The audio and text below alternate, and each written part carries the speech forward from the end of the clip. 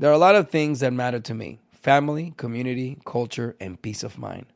Hi, it's Wilmer Valderrama, and when balancing life, I have to say nothing brings more comfort than having support.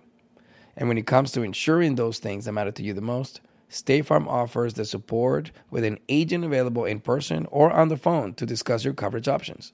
Support when you need it, however you choose. That's State Farm's way. Like a good neighbor, State Farm is there. Being a chef means keeping your cool in the kitchen. And with Resi Priority Notify and Global Dining Access through my Amex Platinum card, right this way. It's nice to try someone else's food for a change. That's the powerful backing of American Express. Terms apply. Learn more at americanexpress.com/withAmex. This is your moment, your time to shine, your comeback. You're ready for the next step in your career, and you want an education employers respect. So you're not just going back to school, you're coming back with Purdue Global. Backed by Purdue University, one of the nation's most respected public universities, Purdue Global is built for people who bring their life experience into the online classroom. Purdue Global, Purdue's online university for working adults. Start your comeback today at purdueglobal.edu.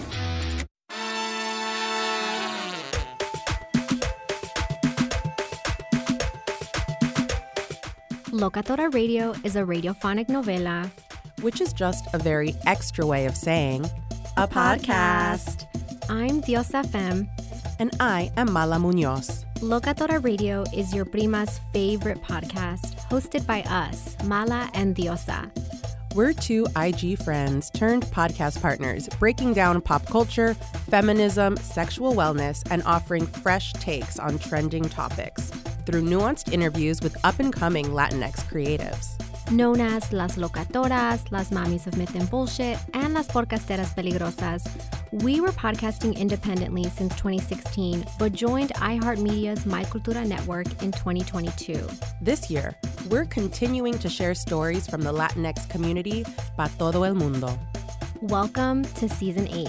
Are you listening?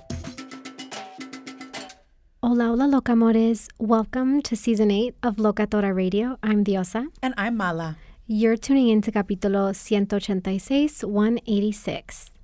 Last time on Locatora Radio, we had an end-of-the-year check-in. Go ahead and listen to that episode, leave us a review, subscribe to Locatora Radio, and share with a friend. So we're going to jump right into today's episode because we have a packed episode.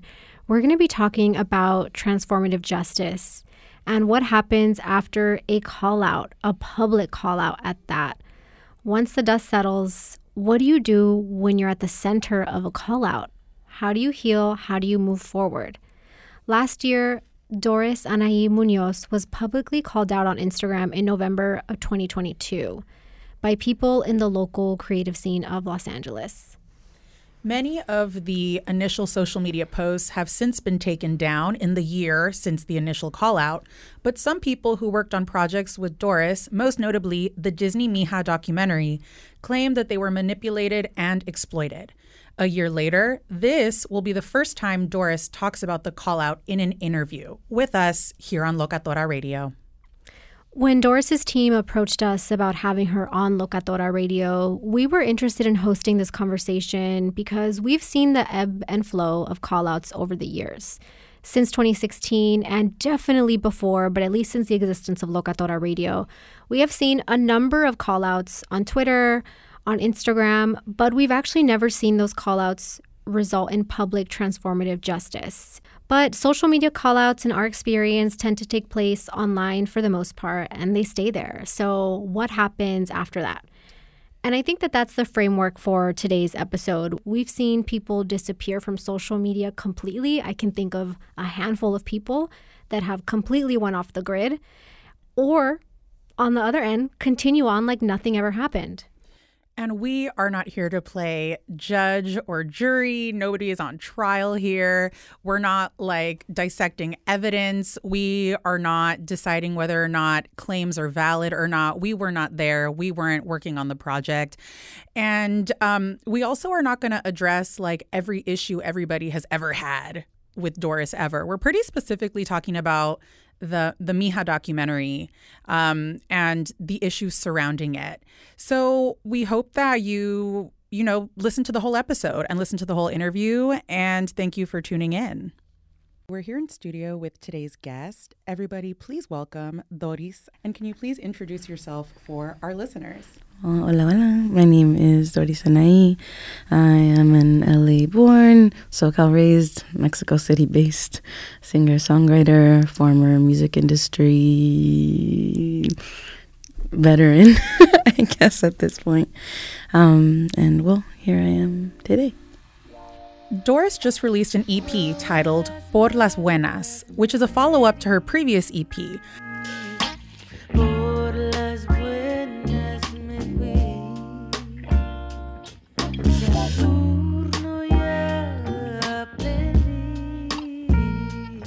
Aprendiendo por las malas. After the very public falling out, she moved to Mexico to disconnect from it all, reconnect with her creativity, and work on healing.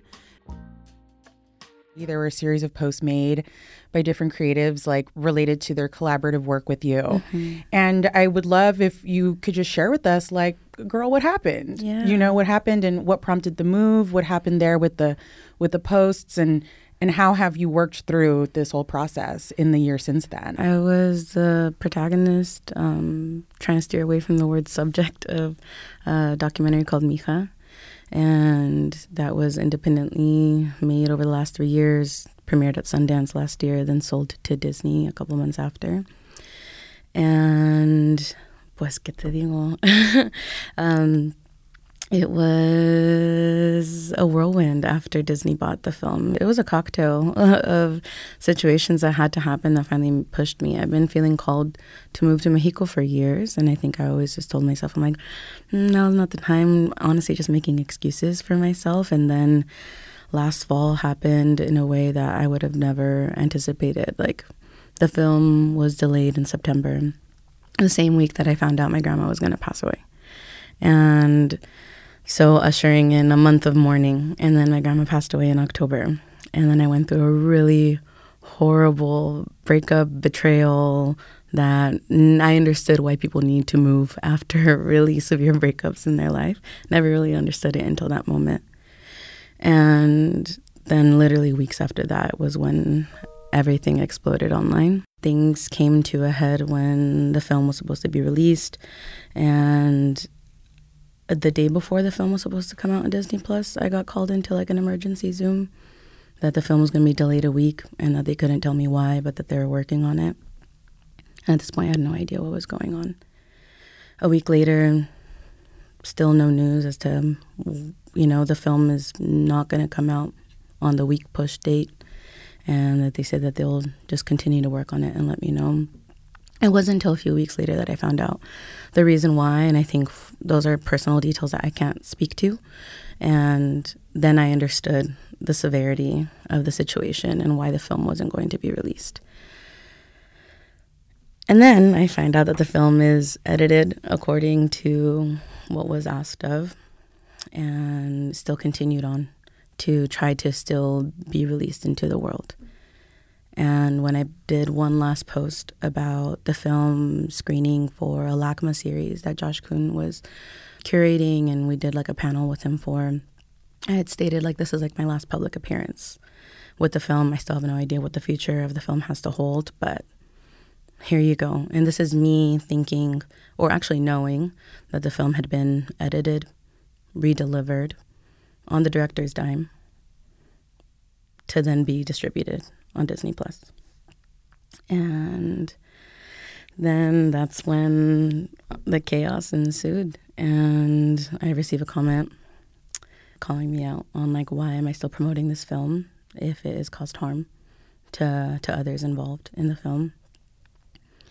Me thinking, or me knowing, that what has been asked of has been complied with in order for the film to still be released. I then deleted the comment. We're going to be accountable for that, right? I deleted the comment, and I think then that unleashed my past of being a conflict avoidant person. And that's what I know 1,000% that, like, I take ownership for. I think being a young leader, you learn through a lot in real time. You fail over and over and over again. It's trial by fire. But not until it's taken publicly, that's when you really feel like the crushing weight of it, right? And, well, yeah, that's when I saw post after post, comment after comment, and it got out of hand in a way that really broke me. And I don't think anyone can really prepare you for what that feeling will do to take over, like, your whole nervous system, you know? I felt like I wasn't even, like, my right mind for, like, 72 hours minimum. But when you are publicly being held accountable for something that you don't have all the answers for, to try to put a coherent thought together within, like, the usual, like, people are like, it's been 24 hours. Like, people were on Instagram Live saying, it's been 24 hours, she hasn't responded. Meanwhile, I'm, like, trying not to, like, harm myself and not believe fully what is being said to affect, like, the worth of my life. This is the first time I'm talking about it, so, or on the record. I've talked about it a lot in the last year with my loved ones, my close ones, with colleagues, with folks that I offered, like, to, like, hey, I haven't heard from you. I don't know what you feel about me, but, like, I would still love to, like, have you in my life, or for you wanting me to be in your life. So if you need me to talk about what happened, I'm an open book. Feel free to ask me. And, like, in that moment, I had to, like, fight the urge to want to post every single receipt that I had to defend myself, because I know that I was just going to contribute to the narrative that was already being painted about me. And to have to address, like, the nuance of every situation, case by case. Boys, how do you do that when you're not even right? Yeah. Thank you for taking us back to that time and walking us through the film and what was going on with that, and once the call-outs and the posts started to come in. I'm so curious about, like, what was your next step, you know, once you the dust sort of settled and it was all laid out in front of you and everything was written, and what did you do next? I mean, I first had to, like, definitely take care of my mental health. To be honest with you, I wanted to check myself in after that happened, but I couldn't afford it. And I was surrounded by, like, friends and family care at that time, like, around the clock. I knew that I had to be in the right state of mind to even try to find a next step forward. Like, how am I going to handle this situation if I don't even want to be alive? I'm an abolitionist, like, first and foremost, and I knew that what I was going to have to step into was a transformative justice process. And that's what I believe in, and that's what a lot of people who did post, I thought, believed in as well. Next step in. Why, in your perspective, did it get to the point that people felt they needed to do a call out? Why do you think it got to that point? It first started with the film, right? And the post that was made about that, and really positioning me in a place of power. That I am the one who is accountable to the harm that has been caused due to just how the film played out. So that's one step right there, right? Like, Doris is responsible for this film. So let's lay that out right there. And then it brought out my past, where as a young leader, I struggled with conflict resolution. I was spread so thin. I put way too much on my plate at a very young age. I started a business at 23 years old, not going to business school. Just, like, running off of a vision and a whim. And I think anyone who is an entrepreneur, who is a creative, understands those first few years of struggling and learning through failure. And especially when you're collaborating then within community, you know, you're calling upon, that's the next layer. You're calling upon favors from your friends, people showing up for you in ways like giving homie rates, or being flexible with you, or being more understanding than I think a typical professional relationship would be, right? Mm-hmm. And I think those are, like, really, like, the three pillars of what went down. The film, my past as a manager, and then this last year of my really first year of expressing myself as an artist, as an independent artist at that. And I think, what's the word I'm trying to find? Perception of all of a sudden Disney's involvement. I think them thinking that there's like a lot of money behind that. And I think like to make it very clear, I think y'all as journalists know this, but historically documentary ethics, documentary subjects do not get paid to tell their story. That would tamper then, right, with the journalism ethics of telling your story, because then you would then be a paid actor, right? And there has been lots of conversations surrounding the ethics of documentaries and director, quote-unquote, subject relationships, because it really is a collaborative process if you're telling your story, and especially if you're doing it independently and then it gets sold and things like that, right? There are loopholes that directors do find, or filmmakers, producers do find, to then compensate certain folks that told their stories through documentary. I think especially documentarians who make work about really like traumatic experiences, right? About like border stories or families being separated, things like that. They always, from what I've heard, and I've done a lot of research into this, is that like they feel like, okay, is me telling their story actually helping them? Not just that their story is in helping, giving hope to everyone else who resonates. But in this case, with the kind of film that was being made, I know that the team felt like, okay, this film being made is going to help launch this person's career. And so this is going to give, like, anyone who's in entertainment knows the power of visibility and how can that absolutely catapult your whole life. And I think that was the true intention behind this, was uplifting this whole LA Chicano creative community, that this was going to uplift the work of us as a collective on a global scale. I mean, the film was made independently. I had no idea what was going to become of it, right? If it was going to even premiere at a film festival there was a great team behind it, but you never know. And I think the cards that were dealt to us from the Sundance premiere to the Disney sale, I think people had a lot of perception of like what really went down or what were the motives behind it. And especially when it comes to, I think, money being involved in that. Like, to this day, I have no idea what that film was sold for. I wasn't privy to that knowledge. I wasn't a producer on that film. I signed the same release form that everyone did, that everyone had counsel for. And I think that was like the first tipping point, right? One of the things that I read about me was like my past as a manager, right? That I am of like how negotiations and contracts work, right? So then that's, again, putting me in a position of power, of responsibility over this. But I fought to be a producer on this film years ago. When this film first started, I was advised to. And then I had to accept that wasn't going to be my reality for this.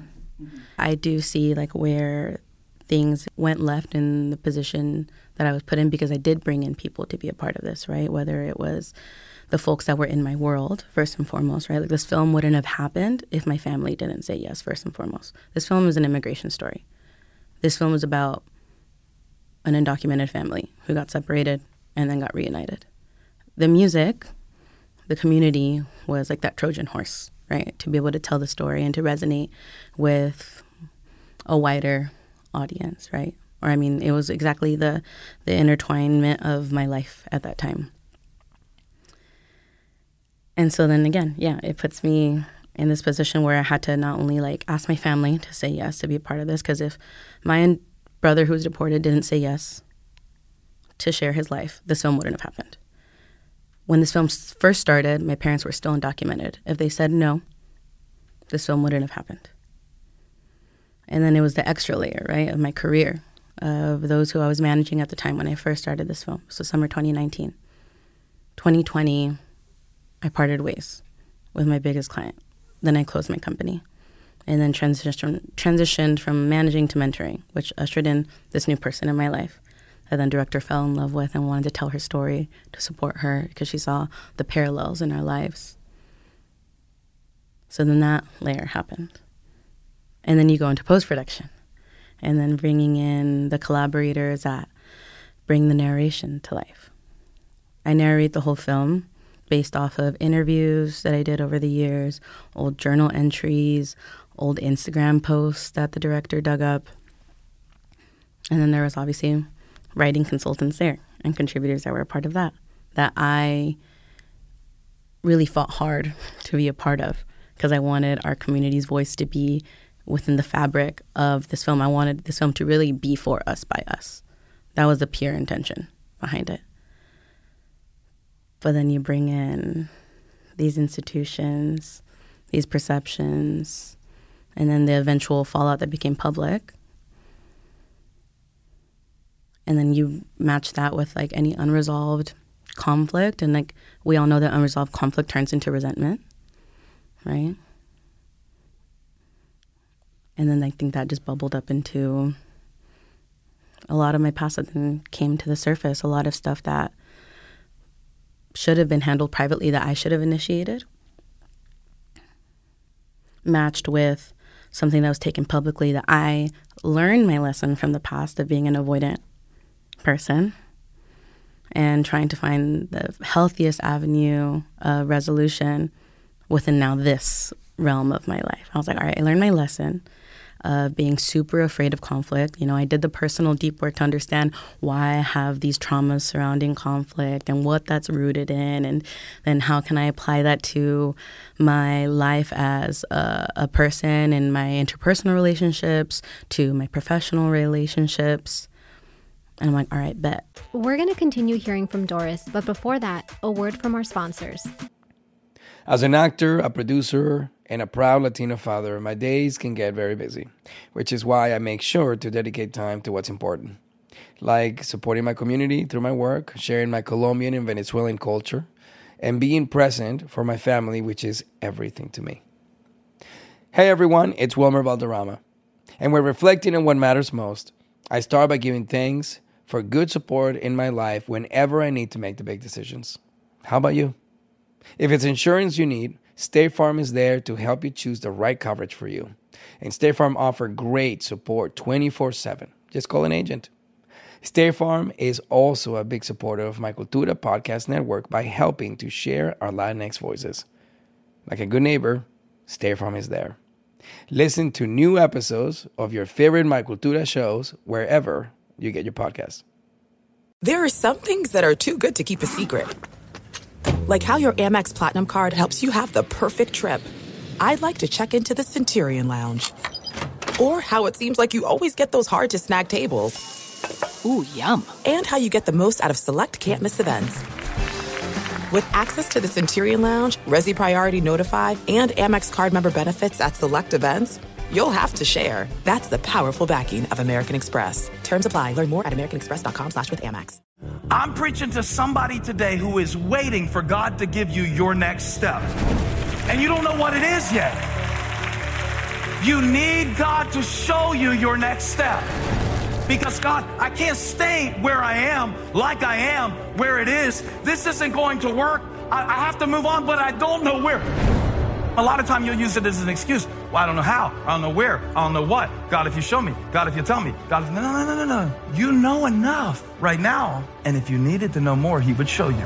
Hey, this is Stephen Furtick. I want to invite you to listen to my podcast, Elevation with Stephen Furtick. I am here to help you for the battles that you face in life, for the times when you feel discouraged, for the times that you need guidance from God. I want to give you the truth of what he says about you to help you rise to your full potential. Listen to Elevation with Stephen Furtick every Sunday and Friday on the iHeartRadio app, Apple Podcasts, or wherever you get your podcasts. And we're back. I'm really interested in the detail about like the releases and the contracts that everybody signed. You're talking about you signed the same releases as everybody else. Mm-hmm. And that is something that I remember seeing specifically in the comments and the posts was these statements of like almost an expectation that you counsel people. I remember saying to Diosa, like, it's fascinating these comments specifically about the contracts because like, at least to my understanding, in the state of California, in order to give someone legal advice or review a contract with them, you have to have a license to practice the law. Like, you're not allowed to give legal advice if you're not a lawyer. like point blank period. So that in particular stood out to me about like the flavor of the call out, so to speak. Why do you think folks had this expectation that like you review their contracts for them? I think because of the position I used to hold, as a manager, as a producer, I mean, not a producer of the film, but like I used to produce concerts and events and things, right? And so the position that I held in a lot of these folks' life was like very differently, right? Like I was a supervisor amongst my own peers, for a long chapter of my life. And now with this film, it also ushered in like the artist like chapter of my life where I like then delegate these things, right, to my team. So that way, I mean, we all know this is like, I think you both as creatives too understand this, where certain things you both cannot touch, you cannot handle. I will say there was one contract of an artist I used to manage that then technically I facilitated because I had to pass that over to his attorney to greenlight, that then my assistant at that time then confirmed to get him to sign and then pass that over. And that's like, that was one of the things that I wanted to post receipts of and things like that I knew that at that time was not going to help me either way. Like it was in too deep. Like if I tried to post anything and be like, oh, mira, look what she's trying to do, And, I think to usher in some kind of like transformative justice language, like that's called the feeding frenzy. That's the mob mentality that everyone wants to just like jump in on and like contribute their latigazos to. They want to throw their stone. The pile-on is, we've seen year after year, time after time, pile-on after pile-on. And it's very, there's a predictability to it. It's like once that spark is lit, like it's a wildfire now. And I think what was also fascinating to me is at the end of all of it, like, and we're reading and we're looking, and we couldn't figure out what happened, because it was very sort of like, it seemed very personal, and there was not an explicit, to my knowledge, there was no explicit like, I was hired and promised to get paid this much. I did my job and then I wasn't paid. Like there was nothing as straightforward as that. So was there, just to like ask the question and like get the clarity, like, was there someone who was promised to get paid to do a job who fulfilled the job and then didn't get paid? No. Like I learned my lesson where it's like cuentas claras, amistades largas, right? Like I wanted to see that. I'm like, all right, anyone who hasn't had an invoice paid, stand up, like please post your receipt of like of countless emails or something that you've been chasing me something, I think, like I said, it got very convoluted with a lot of nuance of situation by situation, whether it was the film or my past as a manager or my present as an artist. And the question that y'all are both asking about what happened, a lot of people asked that, and I even asked that because we ushered in a transformative justice process, right, to reach out to every single person that made any post, a statement. And only one person showed up. We asked Doris to connect us with the one person who participated in the transformative justice process, but due to confidentiality reasons, it was not possible. We also asked to speak with the mediator, but they're on sabbatical. The firm Doris hired is MMG Earth, an award-winning research and change management firm that helps people in the private and public sectors transform their communities and global societies. How many invitations would you say you sent out? How many invites? When I first started, I started with like a priority 5. Like these are 5 of priority. These are the people who took like a really firm stance online. And then I did another layer. Like we did layer by layer as we first started to debrief, right? I mean, we'll get into what a transformative justice process looks like. But yeah, we reached out to countless people, I think like even people that I saw like a comment and I'm like, do we have to talk about anything? I really wanted to cover all my bases when it came to that. But I only had a conversation with one person, and that conversation had to be split into 2 sessions to really fully understand. And what I gathered from that conversation is the same thing that like a friend of mine who had a conversation with the same person and had the same sentiments of like, well, what did happen, And even after having that conversation, it's like, well, that could have been a phone call. And this is also interesting to me because I think like in our like little creative community, the word that we've been using more is call in. Right. And I'm curious, like, why do you think that you received a call out as opposed to a call in? And what were they asking of you? What was the ask? What did the folks who called you out want to see from you? What did they request from you? There was no call to action. I think it was like a full like removal of community.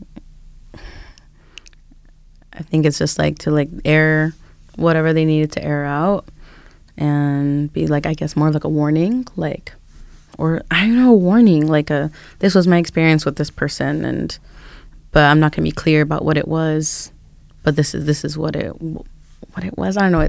Even trying to explain it, I feel like I'm stumbling over my words because there wasn't. It's still confusing to me because I didn't have the conversations that I wish I got to have. Did you hope that people would have said yes to this transformative justice process as mediation of the 5 that you reached out to? Oh, absolutely. I mean, especially the 5, because those 5 were like definitely like I think the pillars of like what lit the fire, right? And for it to come to my attention in such a way, and then the trickle down of all the things. But like, absolutely. I mean, I financially invested in this transformative justice process. This isn't free for me to do my due diligence, right? I'm like, okay, it came to this point. Well, if my politic that I've lived through as an abolitionist is going to like now apply to my own life in the situation, then I need to like live by that. And write it out and follow through. And so, yeah, absolutely. I mean, like, at the end of the day, I think that transformative justice process, like, then liberated me, like, allowed me to liberate myself and to step out of, like, solitude. But, yeah, I would have loved to have understood completely where people felt wronged, or for me to then be able to say to their face, like, you know, to take accountability and to apologize for any and all ways that I've harmed them, and to understand what is that call to action for me to do better, to do this right for them, right? Like, what can I do to make this right? Did you get no responses, or did you get flat out no's? I'm not participating in this. It was a mixed bag. I think some of them were like, I am interested, but I don't know if I can. Another one was like a very hateful response. A lot of them were no response. The majority of them was just 0 response. And with like, I made sure that we did multiple follow-ups on each one. So it wasn't just like one email was sent out. I'm like, oh, okay, you didn't respond, bye. You know, like I was quite persistent, and I try to find ways where I'm like, okay, like I think we need to like walk people through what a transformative justice process is, to like even for folks to understand. It's like, you know, you work with a facilitator to be able to then debrief with you to understand what's happening. That facilitator can then speak to like to begin a transformative justice circle process, right? You offer an opportunity for this process to begin. Transformative justice facilitator then speaks with the person on the other side first, speaks to you, and then you come together, right? And I think it's very much outlining like the community agreements of like, this is not a form of punishment.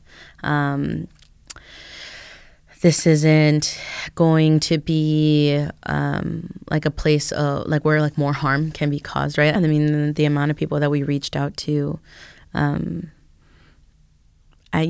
wish we got to fully step into it. What would you say to someone who might feel, well, Doris, you know, collaborated with all these creatives and got this huge platform and like leveraged her artistic community like for her own success? I think that's like a vibe, that's like a feeling, right? That you've undoubtedly heard yourself. Oh, absolutely. You know, what do you or would you say to like a statement like that?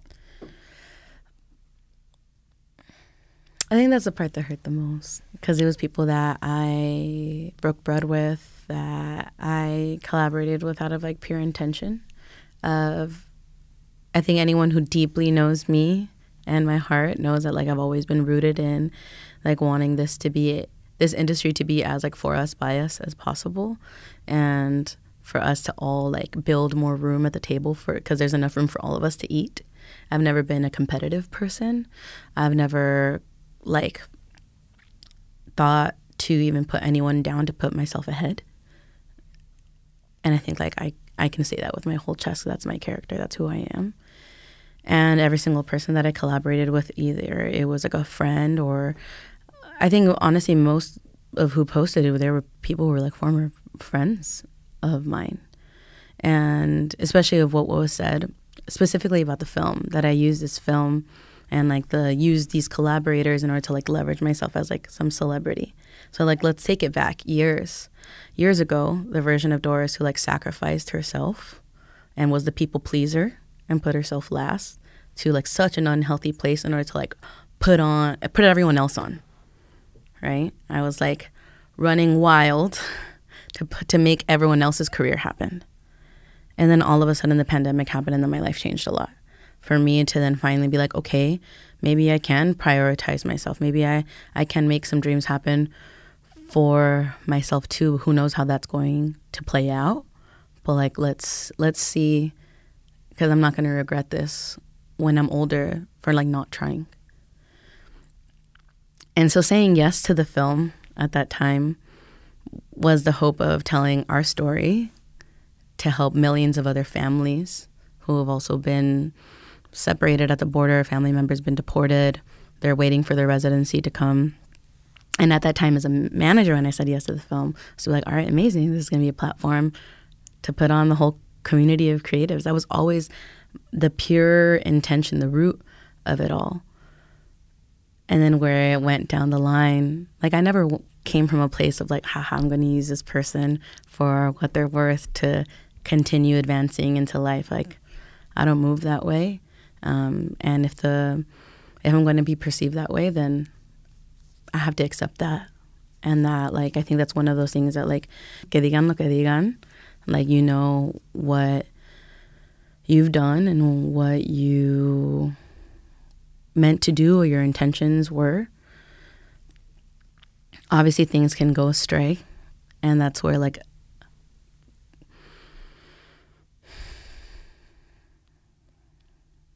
where things need to be made very clear. Mm-hmm. I know that at the end of the day, I think like my track record proves to like the years of work that I made sure to position everyone else to keep eating, to keep their careers flourishing, and to the point where then it turned on me.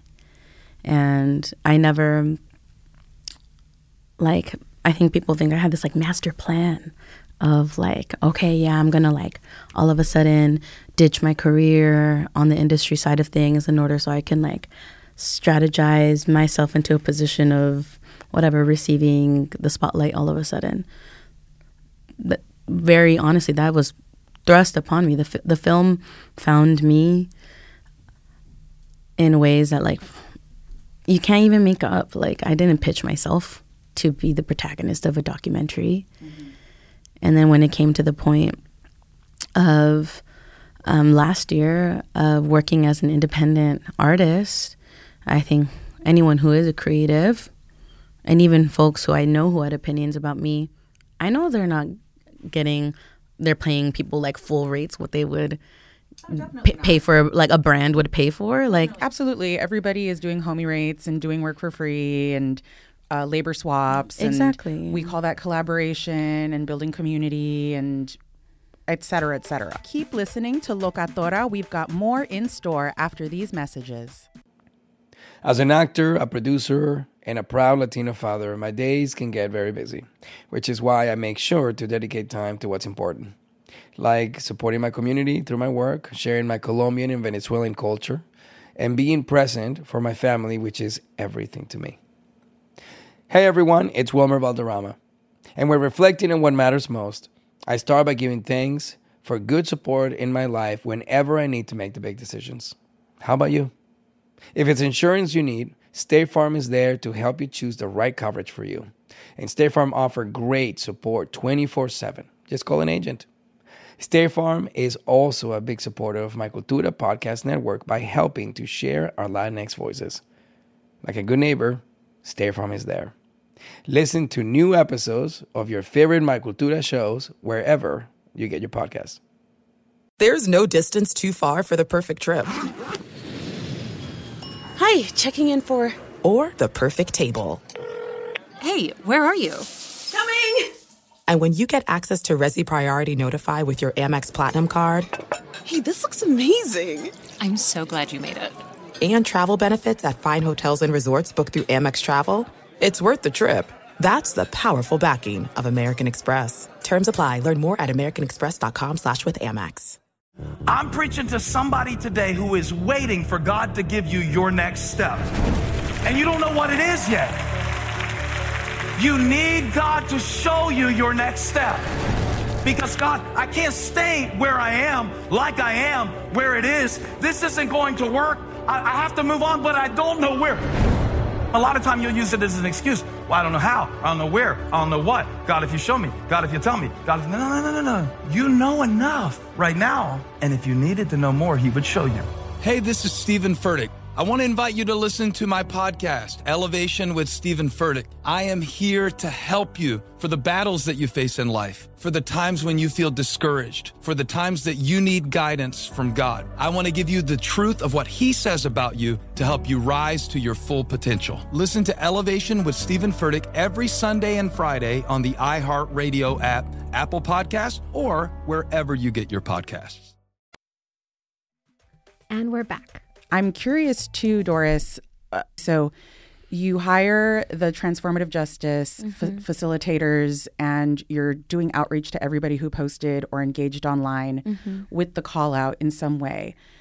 Those who didn't accept the invitation or who didn't participate in the transformative justice conversation, did you receive, like, from any of those people an unpaid invoice? Did anyone send you an invoice for things that they didn't get paid for? No. Did anyone send, like, a request for credit that they didn't receive that they were promised for work? I know people listening want to probably have these questions also.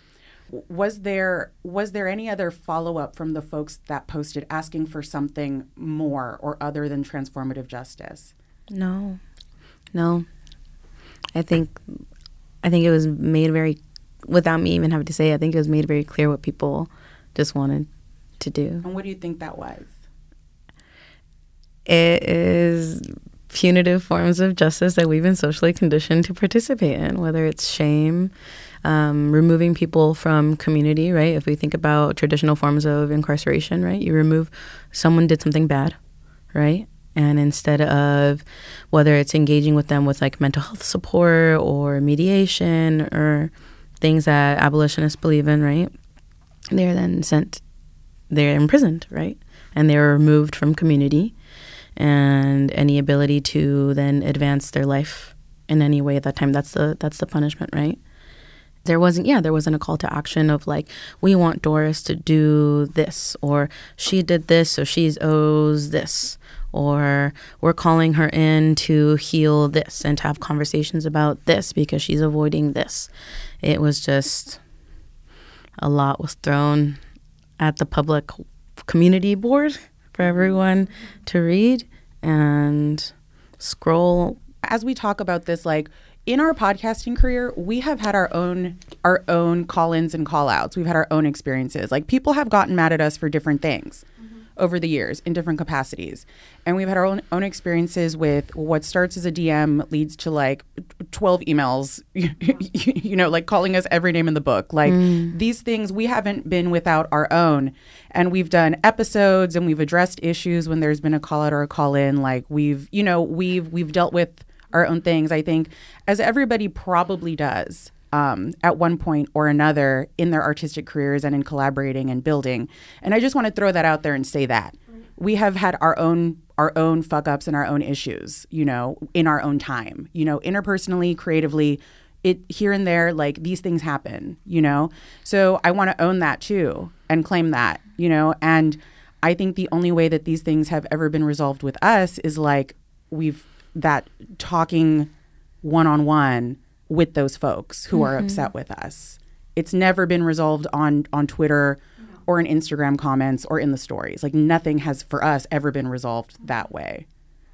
I find that year after year, the Latino men, or mask presenting people in our communities often, can get away with a lot of things and are not held to the same standard over and over again. And I also find that very fascinating. This is a pattern in our community, in our creative community, in our transformative justice, anti-carceral, abolitionist, all the self-imposed labels, by the way, that we anoint ourselves with, like we knight ourselves with these titles, years ago, right, Las Cafeteras had a big call out online, and that was a more severe call out. Those accusations were very specific. A former band member who did come forward was really giving very detailed examples of abuse and controlling behavior during band practice, et cetera, right? This was years ago. And I remember there was a lot of promises on their end for like, we're going to do a town hall, we're going to do this. I don't think any of that ever happened. None of it happened, at least to our knowledge. It was painted as a public forum. Yes. We're having a community town hall. Whether that happened privately, we don't know.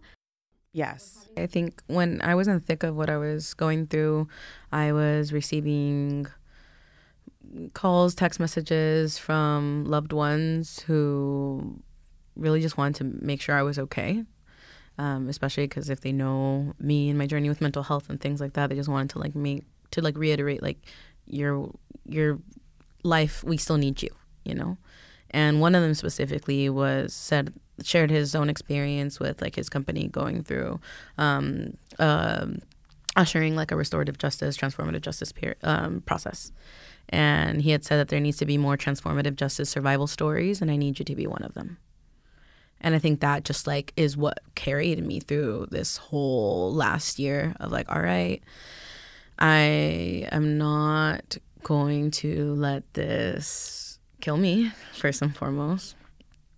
But I think I've also accepted that the things that have happened in my life have ushered me into this purpose of being a living testimony, whether it was the documentary or me sharing my story along the way that led into the documentary.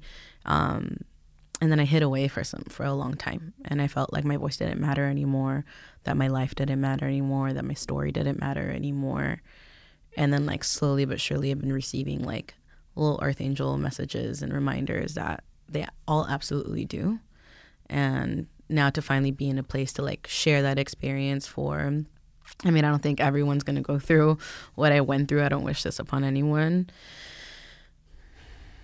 But I think another friend told me that resonated with me to close the loop on this thought is that what she saw happen to me felt like a social experiment to see how people within the community responded to this, and for her to understand who to trust and not to trust. And to be very clear, this is not about victims of violence coming forward and sharing their story, right? This is this very gray area where like we've been talking about all episode. It's very vague. It's unclear. It seems very personal. They're asking for things for you to review their legal contracts that you literally are not allowed to do. There are these things that make this type of a call out. We can talk about it on its own, right? Don't go, if you're listening, don't go out there and, you're victim blaming. Nobody sent in an invoice for unpaid funds, it sounds like. Nobody asked for credit that they didn't receive, it sounds like. And when the offer for transformative justice was given, they didn't participate, right? That's a standalone, that's its own thing. But I feel like sometimes what happens is over the years, we've seen this too, people can create an entire sort of brand for themselves as social conscious, community oriented leaders by participating in a drag or a call out. That's how some people make a name for themselves. I think this is hard. Yeah. I think that this was a moment, that divided a lot of folks within our community. I had to accept that I became this polarizing figure, if you will. I know that a lot of people looked to me in a different way and held me at a different standard than most. And it was my own peers who would then participate in something like this. But now that we're here a year later, it's what What did that do? Is the big question. I think a really, what I'm curious about as a way to kind of close out this conversation, is because you've laid out, what happened, the steps you took, and now, you're performing, you're releasing this EP. What does rebuilding trust look like for you? Just have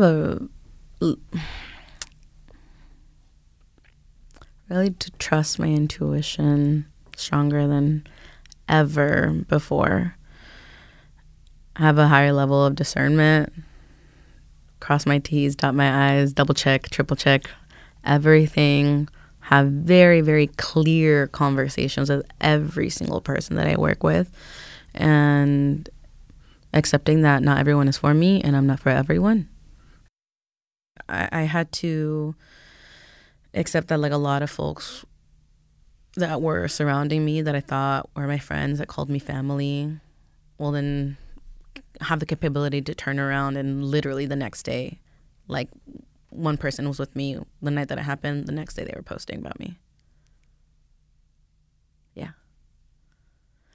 So if that can happen, then I can assume anything can happen, right? And I don't want to be, I was so closed off for some time and I was so depressed and I felt extremely alone. I isolated myself even more in Mexico. Like I went to go heal and process all of the things that just happened to me because like what happened online was paired with like a really bad breakup and betrayal too. And I had to like fight my own urges to want to like punish as well. I think like what this whole process teaches you is like how you want to then punish the people that have harmed you as well.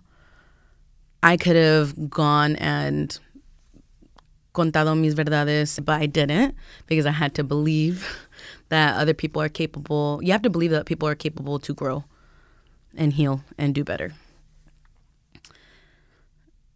Yeah. And for every person that, posts and participates in a call out like that, there's somebody else that has receipts on you, that has an issue with you, that has a gripe with you. I feel, that saying that you're a villain in somebody's story.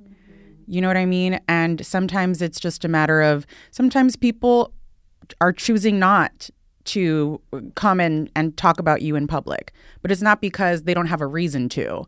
I think everybody has their demons and their issues with somebody else, and so it's a choice ultimately, right? Like whether you air out the personal issue publicly or whether you reach out and talk about it one-on-one. It's a choice. Yeah, and again, to reiterate what you said, that the exception is victims of violence. Like, let's be very clear on that. I think, I do believe sometimes it does have to get to a point where women have to keep each other safe, right? And they're warning each other of, like, abusive men. So let's minimize, like, all the DV cases possible, right? But when it's this vague, nuanced area, it's like this very gray area. What can we do to try to move forward as a community? If like the countless conversations that I have had about this, people were asking, well, like what did the community do for like aftercare? I think that it's a lot harder to actually walk the talk and actually implement the praxis and not just the theory that we always talk about here on Locatora Radio. If you made it this far, thank you for listening. And we will catch you next time.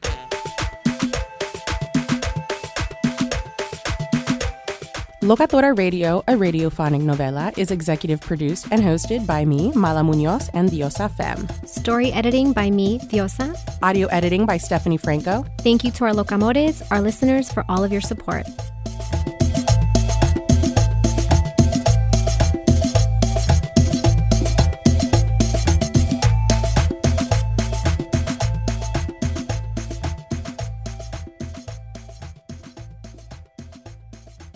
Being a chef means keeping your cool in the kitchen. And with Resi Priority Notify and Global Dining Access through my Amex Platinum card, right this way. It's nice to try someone else's food for a change. That's the powerful backing of American Express. Terms apply. Learn more at americanexpress.com/withAmex. What the world needs now is positivity. Connecting, relating, and being human together is where it's at. Hi there, Honey German, and I know life happens. But trust, you got this. And State Farm got us. It feels good knowing that State Farm agents are there to help you choose the right coverage with great support 24/7. Like a good neighbor, State Farm is there. Imagine you're a fly on the wall at a dinner between the mafia, the CIA, and the KGB. That's where my new podcast begins. This is Neil Strauss, host of To Live and Die in LA, and I wanted to quickly tell you about an intense new series about a dangerous spy taught to seduce men for their secrets and sometimes their lives. From Tenderfoot TV, this is To Die For. To Die For is available now. Listen for free on the iHeartRadio app, Apple Podcasts, or wherever you get your podcasts.